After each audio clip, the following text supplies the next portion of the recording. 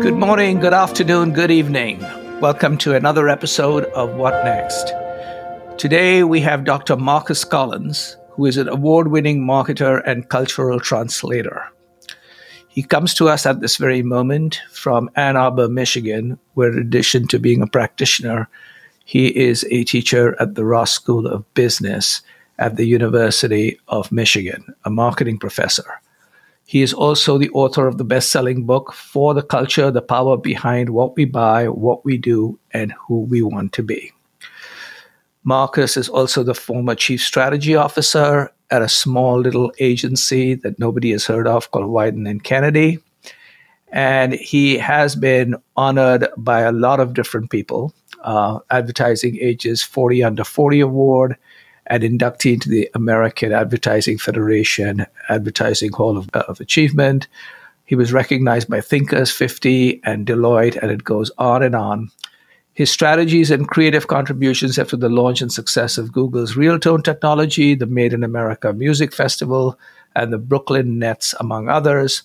And before all of this stuff, just to make sure that he was also doing stuff when he was 5 years old, Marcus worked on iTunes plus the Nike Sport Music Initiative at Apple and ran digital strategy for another unknown person called Beyonce. Welcome, Marcus. Thank you so much for having me. Glad to be here. Well, you have what I can only basically say, a magical mystery and a magical mystical career. Tell us a little bit about yourself and how you did all this crazy stuff before we speak about culture. You know, I'm a product of Detroit, born and raised there. And, you know, I did well in math and science. And like anyone in the 90s, if you did well in math and science and you were Black, you studied engineering. So that's what I did. I studied engineering in my undergraduate work. But I didn't think that engineering was the right fit for me. I thought it was interesting. I just wasn't necessarily interested in doing it for a career. But, you know, my parents didn't agree with that. So I finished my engineering degree, but spent a lot of my time exploring the world of music. I took music theory courses because I thought that major sevenths were pretty fascinating. They felt familiar and novel at the same time. So when I graduated from undergrad, I went into the music business. I was a songwriter at a music startup with another ex-engineer. And, you know, the music industry is a fickle one. It is very dynamic. And it didn't work out for me in the long run. So I went back to school to study marketing. So I thought that was the most creative form of business. So I studied marketing and found my way in the world of Apple. And, you know, when I think about my career, I'm very grateful for every opportunity. I honestly just feel like I've been playing catch up for about 6 years. The 6 years that I was in the world of music, pursuing music, and didn't really have the success that I would hope for. You know, I wanted to be the fifth member of Boyz II Men, if you remember that singing group. That's what I was going after, with a little bit of Babyface, the songwriter, but it just didn't work out. And so I felt like since I've found my way in the world of marketing and it's been such a good fit for me, I've just been playing catch up, just trying to make up for what one would argue lost time. So my approach is to be very aggressive about the things that I'm excited about, the things that I get fired up about, and spend no time on the things that I am not excited about. And apparently one of the things you are very excited about is culture. Mm-hmm. So before we go into your three predictions, how do you define it? What is culture? For me, you know, culture is one of those words we often use but seldom fully understand. And it's probably understandable because culture is so amorphous. It's so abstract and esoteric. It's like explaining water to a fish. It's a hard thing to do because it's all around us. It's omnipresent. So I think about culture through a sociological lens, borrowing from one of the founding fathers of sociology, a gentleman by the name of Emil Durkheim, who talks about culture as a system of conventions and expectations that demarcate who we are and govern what people like us do. Right? They separate, or they create boundaries around who we are, identifying who we are, and demarcates the acceptable and expected behaviors of people like us. It's rooted in our identity. And because of who we are, we see the world a certain way. We have a certain set of beliefs and ideologies. And because we see the world a certain way, we navigate the world a certain way through a set of artifacts, behaviors, and language. And then we express ourselves through shared works, like through cultural production, that is music, film, television, art, literature, podcasts, and brands and branded products. The alchemy of these systems or systems of systems, they make up our culture, and it is the most influential external force on human behavior. And as a marketer whose job it is to get people to adopt behavior, I find it the most fascinating phenomenon in humanity, and also the most reoccurring because of its unprecedented influence on our day-to-day life as social actors. So we live in a world of cultures, and sometimes we cross cultures, and sometimes cultures resonate with each other, and from time to time we have cultures that I guess clash with each other. If that makes sense. So with that, you believe that culture is a cheat code for marketers. Those who understand culture will be the ones who win. Can you elucidate? Because there are some people who believe the people who understand AI, data, and math will be the ones who win. Well, I don't think those things are binary or mutually exclusive, but I do think that one is an antecedent to the other.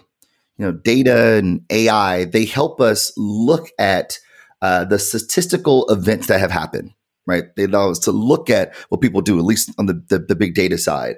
Generative AI become ways by which we interact with this phenomenal world that we inhabit. But culture is the antecedent to those things. Culture is the way by which we see the world. And because of the way we see the world, we show up in the world accordingly.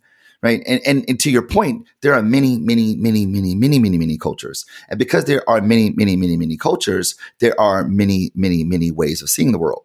Right. For some, a cow is leather. For others, it's a deity. And for some, it's dinner. Which one is it? It's all those things. For some, a rug is decor. For some, it's a souvenir. For some, it's a place of worship. Which one is it? It's all of those things based on who you are and how you see the world. And so because of our cultural frames, they help us make meaning. Raymond Williams actually referred to culture as a realized signifying system or a realized meaning-making system. Because we make meaning through these cultural frames, right? The way we see the world is interpreted through our beliefs and ideologies. Therefore, when we're looking at the data, while we observe what people do, we have to get much closer to understand what it means. And I think that that's probably one of the most paradoxical parts of marketing today, is that we have so much data, reams and reams and reams and reams of data. Like our data acquisition has increased exponentially, but marketers still struggle to understand their consumers. Like, how is this a thing? How is this even possible? And I think it's because we mistake information for intimacy. We think because we have information on people that we know who they are, but those two things are analogous. You'll have a meeting with someone, you will jump on LinkedIn right quick to see where they went to school or where they worked or probably where they're from or who they might know, but you don't know them until you engage. And it's sort of the difference between having a map that shows you the relationships between different things and knowing the terrain. And for marketers to understand people, to actually have the context to make meaning of the phenomenon that the data helps us see, and AI, generative AI at least, helps us respond to, we have to have intimacy. We have to understand meaning. That is the underlying physics that informs or that is governing the observations that we see through the behavior that people take on. I could not agree more with you. Sort of paraphrasing two different now dead poets. One of them, T.S. Eliot, who had a line, "Between the idea and the reality falls the shadow." That's right. I often use that to between the data and the reality falls the shadow, right? Which is somewhat one. And then to your point, we have so much data, again, paraphrasing Samuel Taylor Coleridge, data everywhere, so much data I will sink. Data everywhere, please, who will help me think? There's this, to layer on top of that, another great quote. He says that marketers use data like a drunk use a lamppost. Yeah, that's David Ogilvy. And it's a powerful thing. I mean, it is true. Because we don't understand how people make meaning, we look at the data and hope that the data just tells us. And this is the difference between quantitative and qualitative data, right? In that quantitative data, well, in fact, first, all data, no data has an opinion, right? Data doesn't have an opinion. We are the interpreters. So quantitative data, we use regressions to understand what the data is saying, right? That's the instrument, regressions. But when we're studying culture, this antecedent of all behavior in the social world, we use qualitative data. And in that way, we, the marketers, the researchers, we are the instrument. We are the research instrument. So it's our job to interpret. But if we don't have proximity to who these people are, then our interpretations aren't very insightful, unfortunately. I would agree with you. And I think, we often talk about consumers and customers, but before someone is a consumer and a customer, they're a person. Yeah, fancy that. Right. And what you're basically saying is we need to understand people and their cultures. And that is absolutely true because, two things really. One, in this age of AI, clearly with generative AI, etc., it gives you new forms of expression like we've never done before. But that expression comes from meaning making, what you believed, etc., which is number one. The second is if marketers believe that data is the answer and AI will tell them the answer, I often tell them if that's exactly what it is, they're not going to have a job. Because if it's just about the data, the machine will blurt out the answer and what next to do.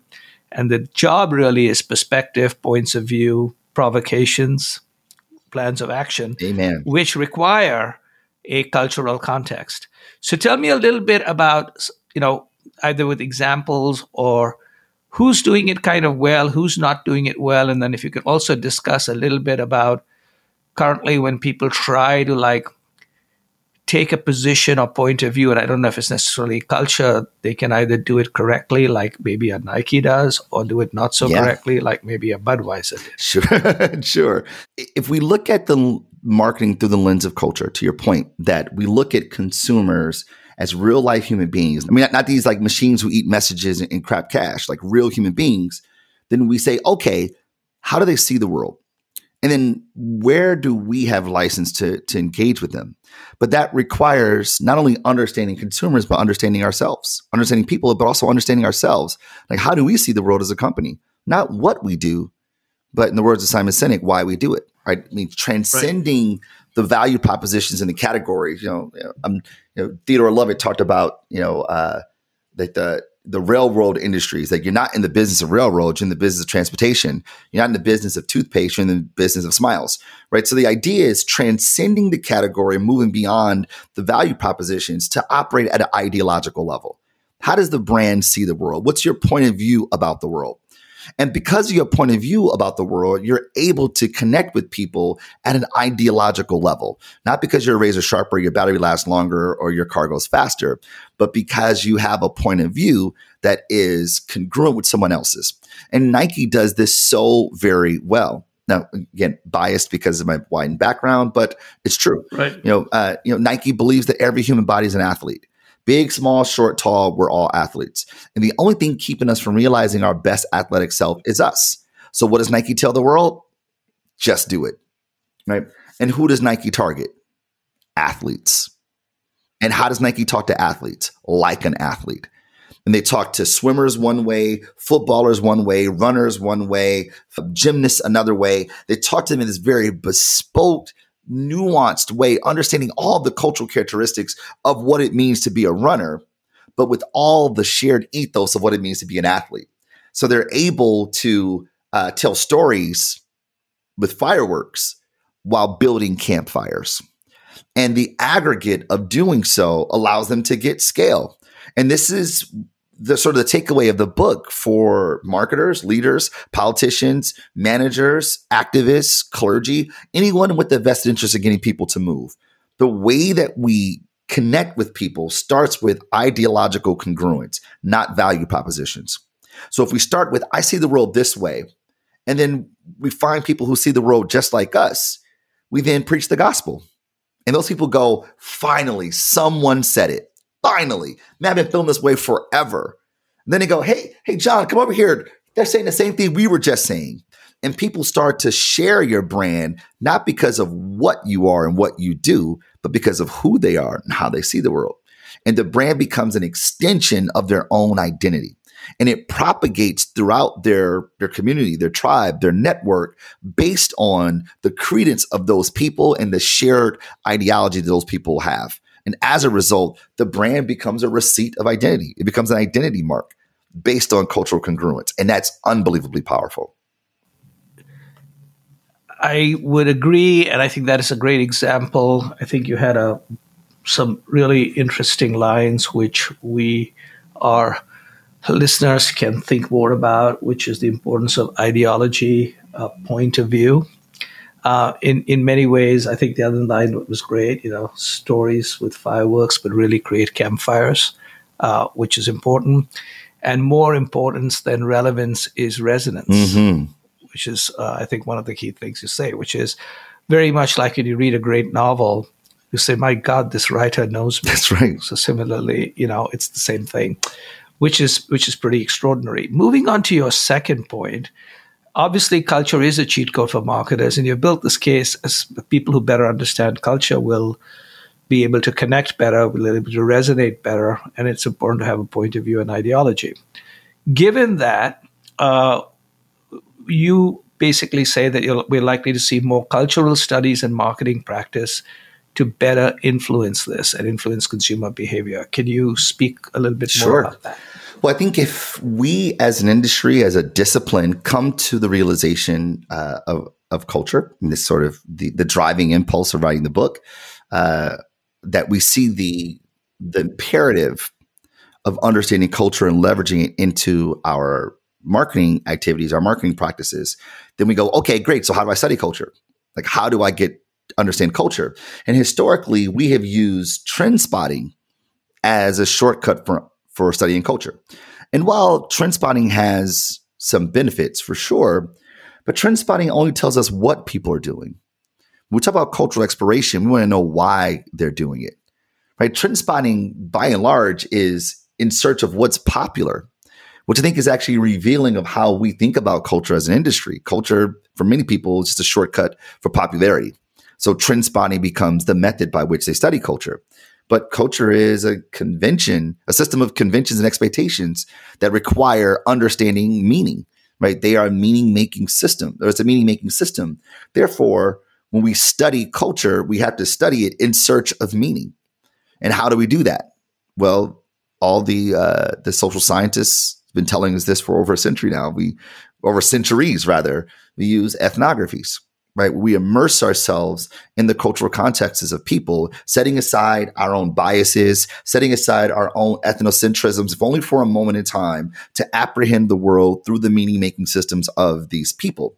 And that's sort of a core point that marketers, leaders, politicians, anyone who's doing ethnographic work has to realize, is that there is no objective truth, that the truth is subjective. Because meaning is subjective. And therefore, if we are to understand how people see the world, then we have to be able to practice a radical amount of empathy to adopt their perspective. I tell my students often that if you think about the social world in which we inhabit, a basketball game is a good proxy. That if we're watching a basketball game, if you have courtside seats and I have nosebleed seats, we're watching two different games.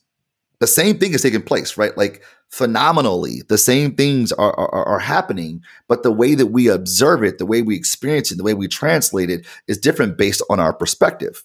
Therefore, if we are to get a better understanding of the social world in which we inhabit, we want a better understanding of people, then we have to sit in many, many more seats.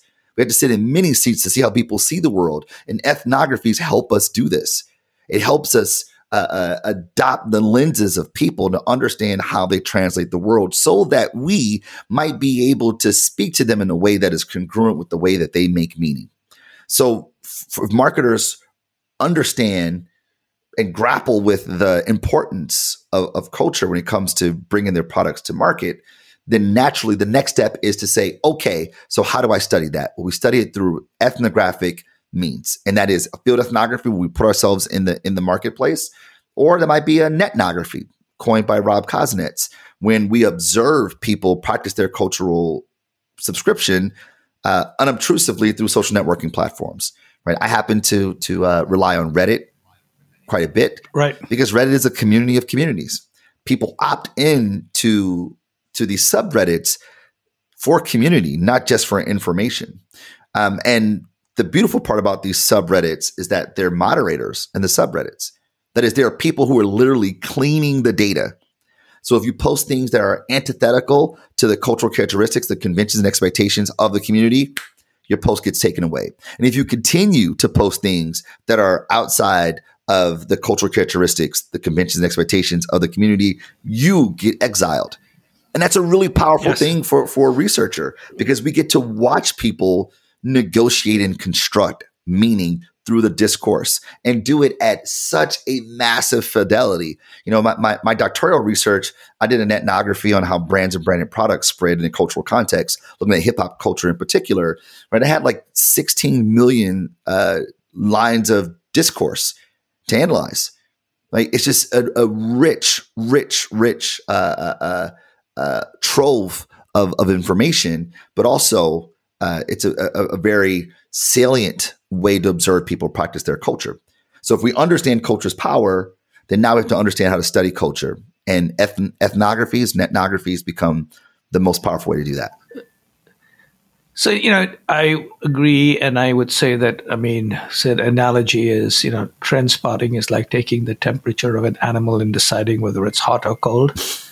And ethnography and ethnography is like touching the or observing the elephant from different directions, the tail, the tusks, the size, to actually know what it is, versus whether it's a hot animal or a cold animal. That's right. That's right. You try to figure out what it is. That's right.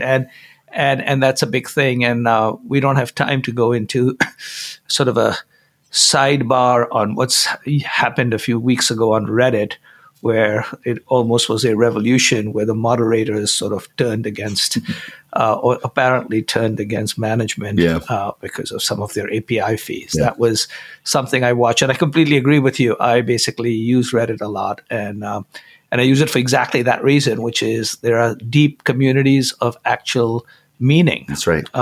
Right, versus communities of yelling, which often you find now on something formerly known as Twitter. Yeah. Okay, but with that being said, I'd like to move to your third point, which is this entire idea. We were talking about animals and your basic belief that we're all social animals, and that while the most powerful brands today leverage culture, the future of brands will be communal.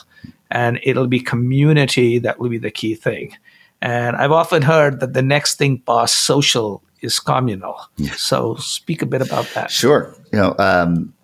If the most powerful brands today we use as identity marks, as a way to signal who we are based on our cultural congruence with what the brand wants to mean, then of course the next thing for us to do is to find people who are like ourselves.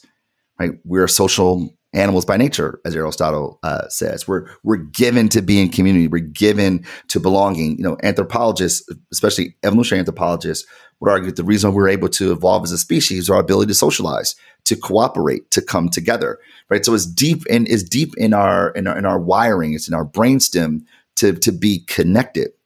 And if brands become ways by which we demarcate who we are in the world, culturally, as Emil Durkheim posits, then we look to find people who are like ourselves. We go, oh, you see the world the way I see the world. Let's come together. And I think the brands that are able to evolve from just being an identity mark to facilitating these communities where the brand becomes a tribal mark, then the brand's job is no longer to just sell people. It's about facilitating these communities in really powerful ways. And for me, I came to this not because of my own, brilliance or anything of that nature. Actually, the first inkling of this was through failure. I used to run digital strategy for Beyonce, as you know. And a part of my job was about moving her offline fan club online. Right. It's part of my job. And this is in 2009. I am Sasha Fierce. This is single ladies Beyonce. She's evolving from artist Beyonce to Queen Bee. And in my mind, this is going to be an easy feat. So we work with the label to erect this presence on her social feeds. And, it's kind of a party that no one shows up to relative to her celebrity. And we go, what's going on here? Why isn't this working? And we look over the social web and we find in the recesses of the internet, there's a small group of people who call themselves the Beehive. They're not just fans of Beyonce, but they believe what Beyonce believes. Beyonce stands for, she's an icon that signifies women's empowerment. They believe that. They see the world similarly. And they consume Beyonce's music, not just because it sounds good, and it does, but because it is cultural production. It is an expression and reflection of who they are and how they see the world. And what we found is that these people not only were listening to the music, not only were they fans, but they had developed their own artifacts, behaviors, and language. And we go, that is a community. So we decided to cut bait on the thing that we were doing. And the team partnered with the Beehive to make the Beehive the official fan club of Beyonce. And, I look at that and I go, man, like we were trying to build a community, but the idea is not to build a community, it's to facilitate community by finding people who see the world the way you do. You use your resources, you use your all the things at your disposal to help facilitate their coming together, their experience, their expressing and exercising their cultural subscription, and removing the barriers that keep them from doing that very thing. I mean, if you look at the summer is a perfect example of this. You got Beyonce and the Beehive, Taylor Swift and the Swifties together. Yep. Their economic impact has been measured by their impact on the national GDP. Like that's ridiculous. Yeah. Right. These aren't. It is. And since I'm in Chicago, both of them came by Chicago. Yeah. And I think, Chicago's GDP during that week, you couldn't get a hotel room. That's right. Restaurants were full. Yeah. I dropped my daughters and wife at the Beyonce thing, and just the observation was exactly what you basically sort of mentioned. They couldn't get tickets for the Swift thing, but it's kind of really interesting. Right. And it's not just the music. It's people were there for the communal experience. They dressed, they adorned themselves in the artifacts of the community. I think absolutely. It was completely, it was fascinating. And, everything from what Beyonce does to the bead trading and bead collection. With Taylor Swift, yeah. And the impact, like Taylor Swift, like a day before yesterday was like, I think, voter registration. Yeah. Right? And she almost crashed the voter registration site. And she says, hey, vote, have your voice heard. That's right. You have a voice. You come and yell at my concerts, have a voice. And this isn't just because her music sounds good. This isn't about the value propositions of the product. This is about people who see the world similarly. They went and bought the beads, which saw Michaels, the retailer, saw a massive jump. Beyonce told people to wear silver during Virgo season, and Etsy saw a massive spike in people buying silver artifacts. I mean, this is powerful stuff, and it's not happening because they're great artists. Right. That's sort of table stakes. They have transcended being an artist, and then now they represent a communal point of view, and they use their resources, they use their music to facilitate said community. Well, one of the things that's pretty remarkable, which is another crazy community that is being created just now, not at the same level, but who the hell knows of, the ladies, is, what Deion Sanders is doing at the Colorado Buffaloes.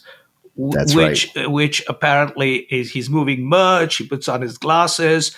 And what is surprisingly is that the population of where he plays is 2% African American, but 70% of the audience of everything now is African American. And he has tapped into something which is pretty interesting, including by getting a lot of the transfers from historical Black colleges. That's right. And the way he appears. So a lot of people basically say, like, why is he appearing that way? And a lot of African Americans are very proud of that and say, we should do that. So it's kind of really interesting when you have this cultural artifact that's happening even in just football, right? In this particular world. And I completely agree with you that it's about, convening, about facilitating, about sort of enabling, being a catalyst, which is a key thing, which is very, very different.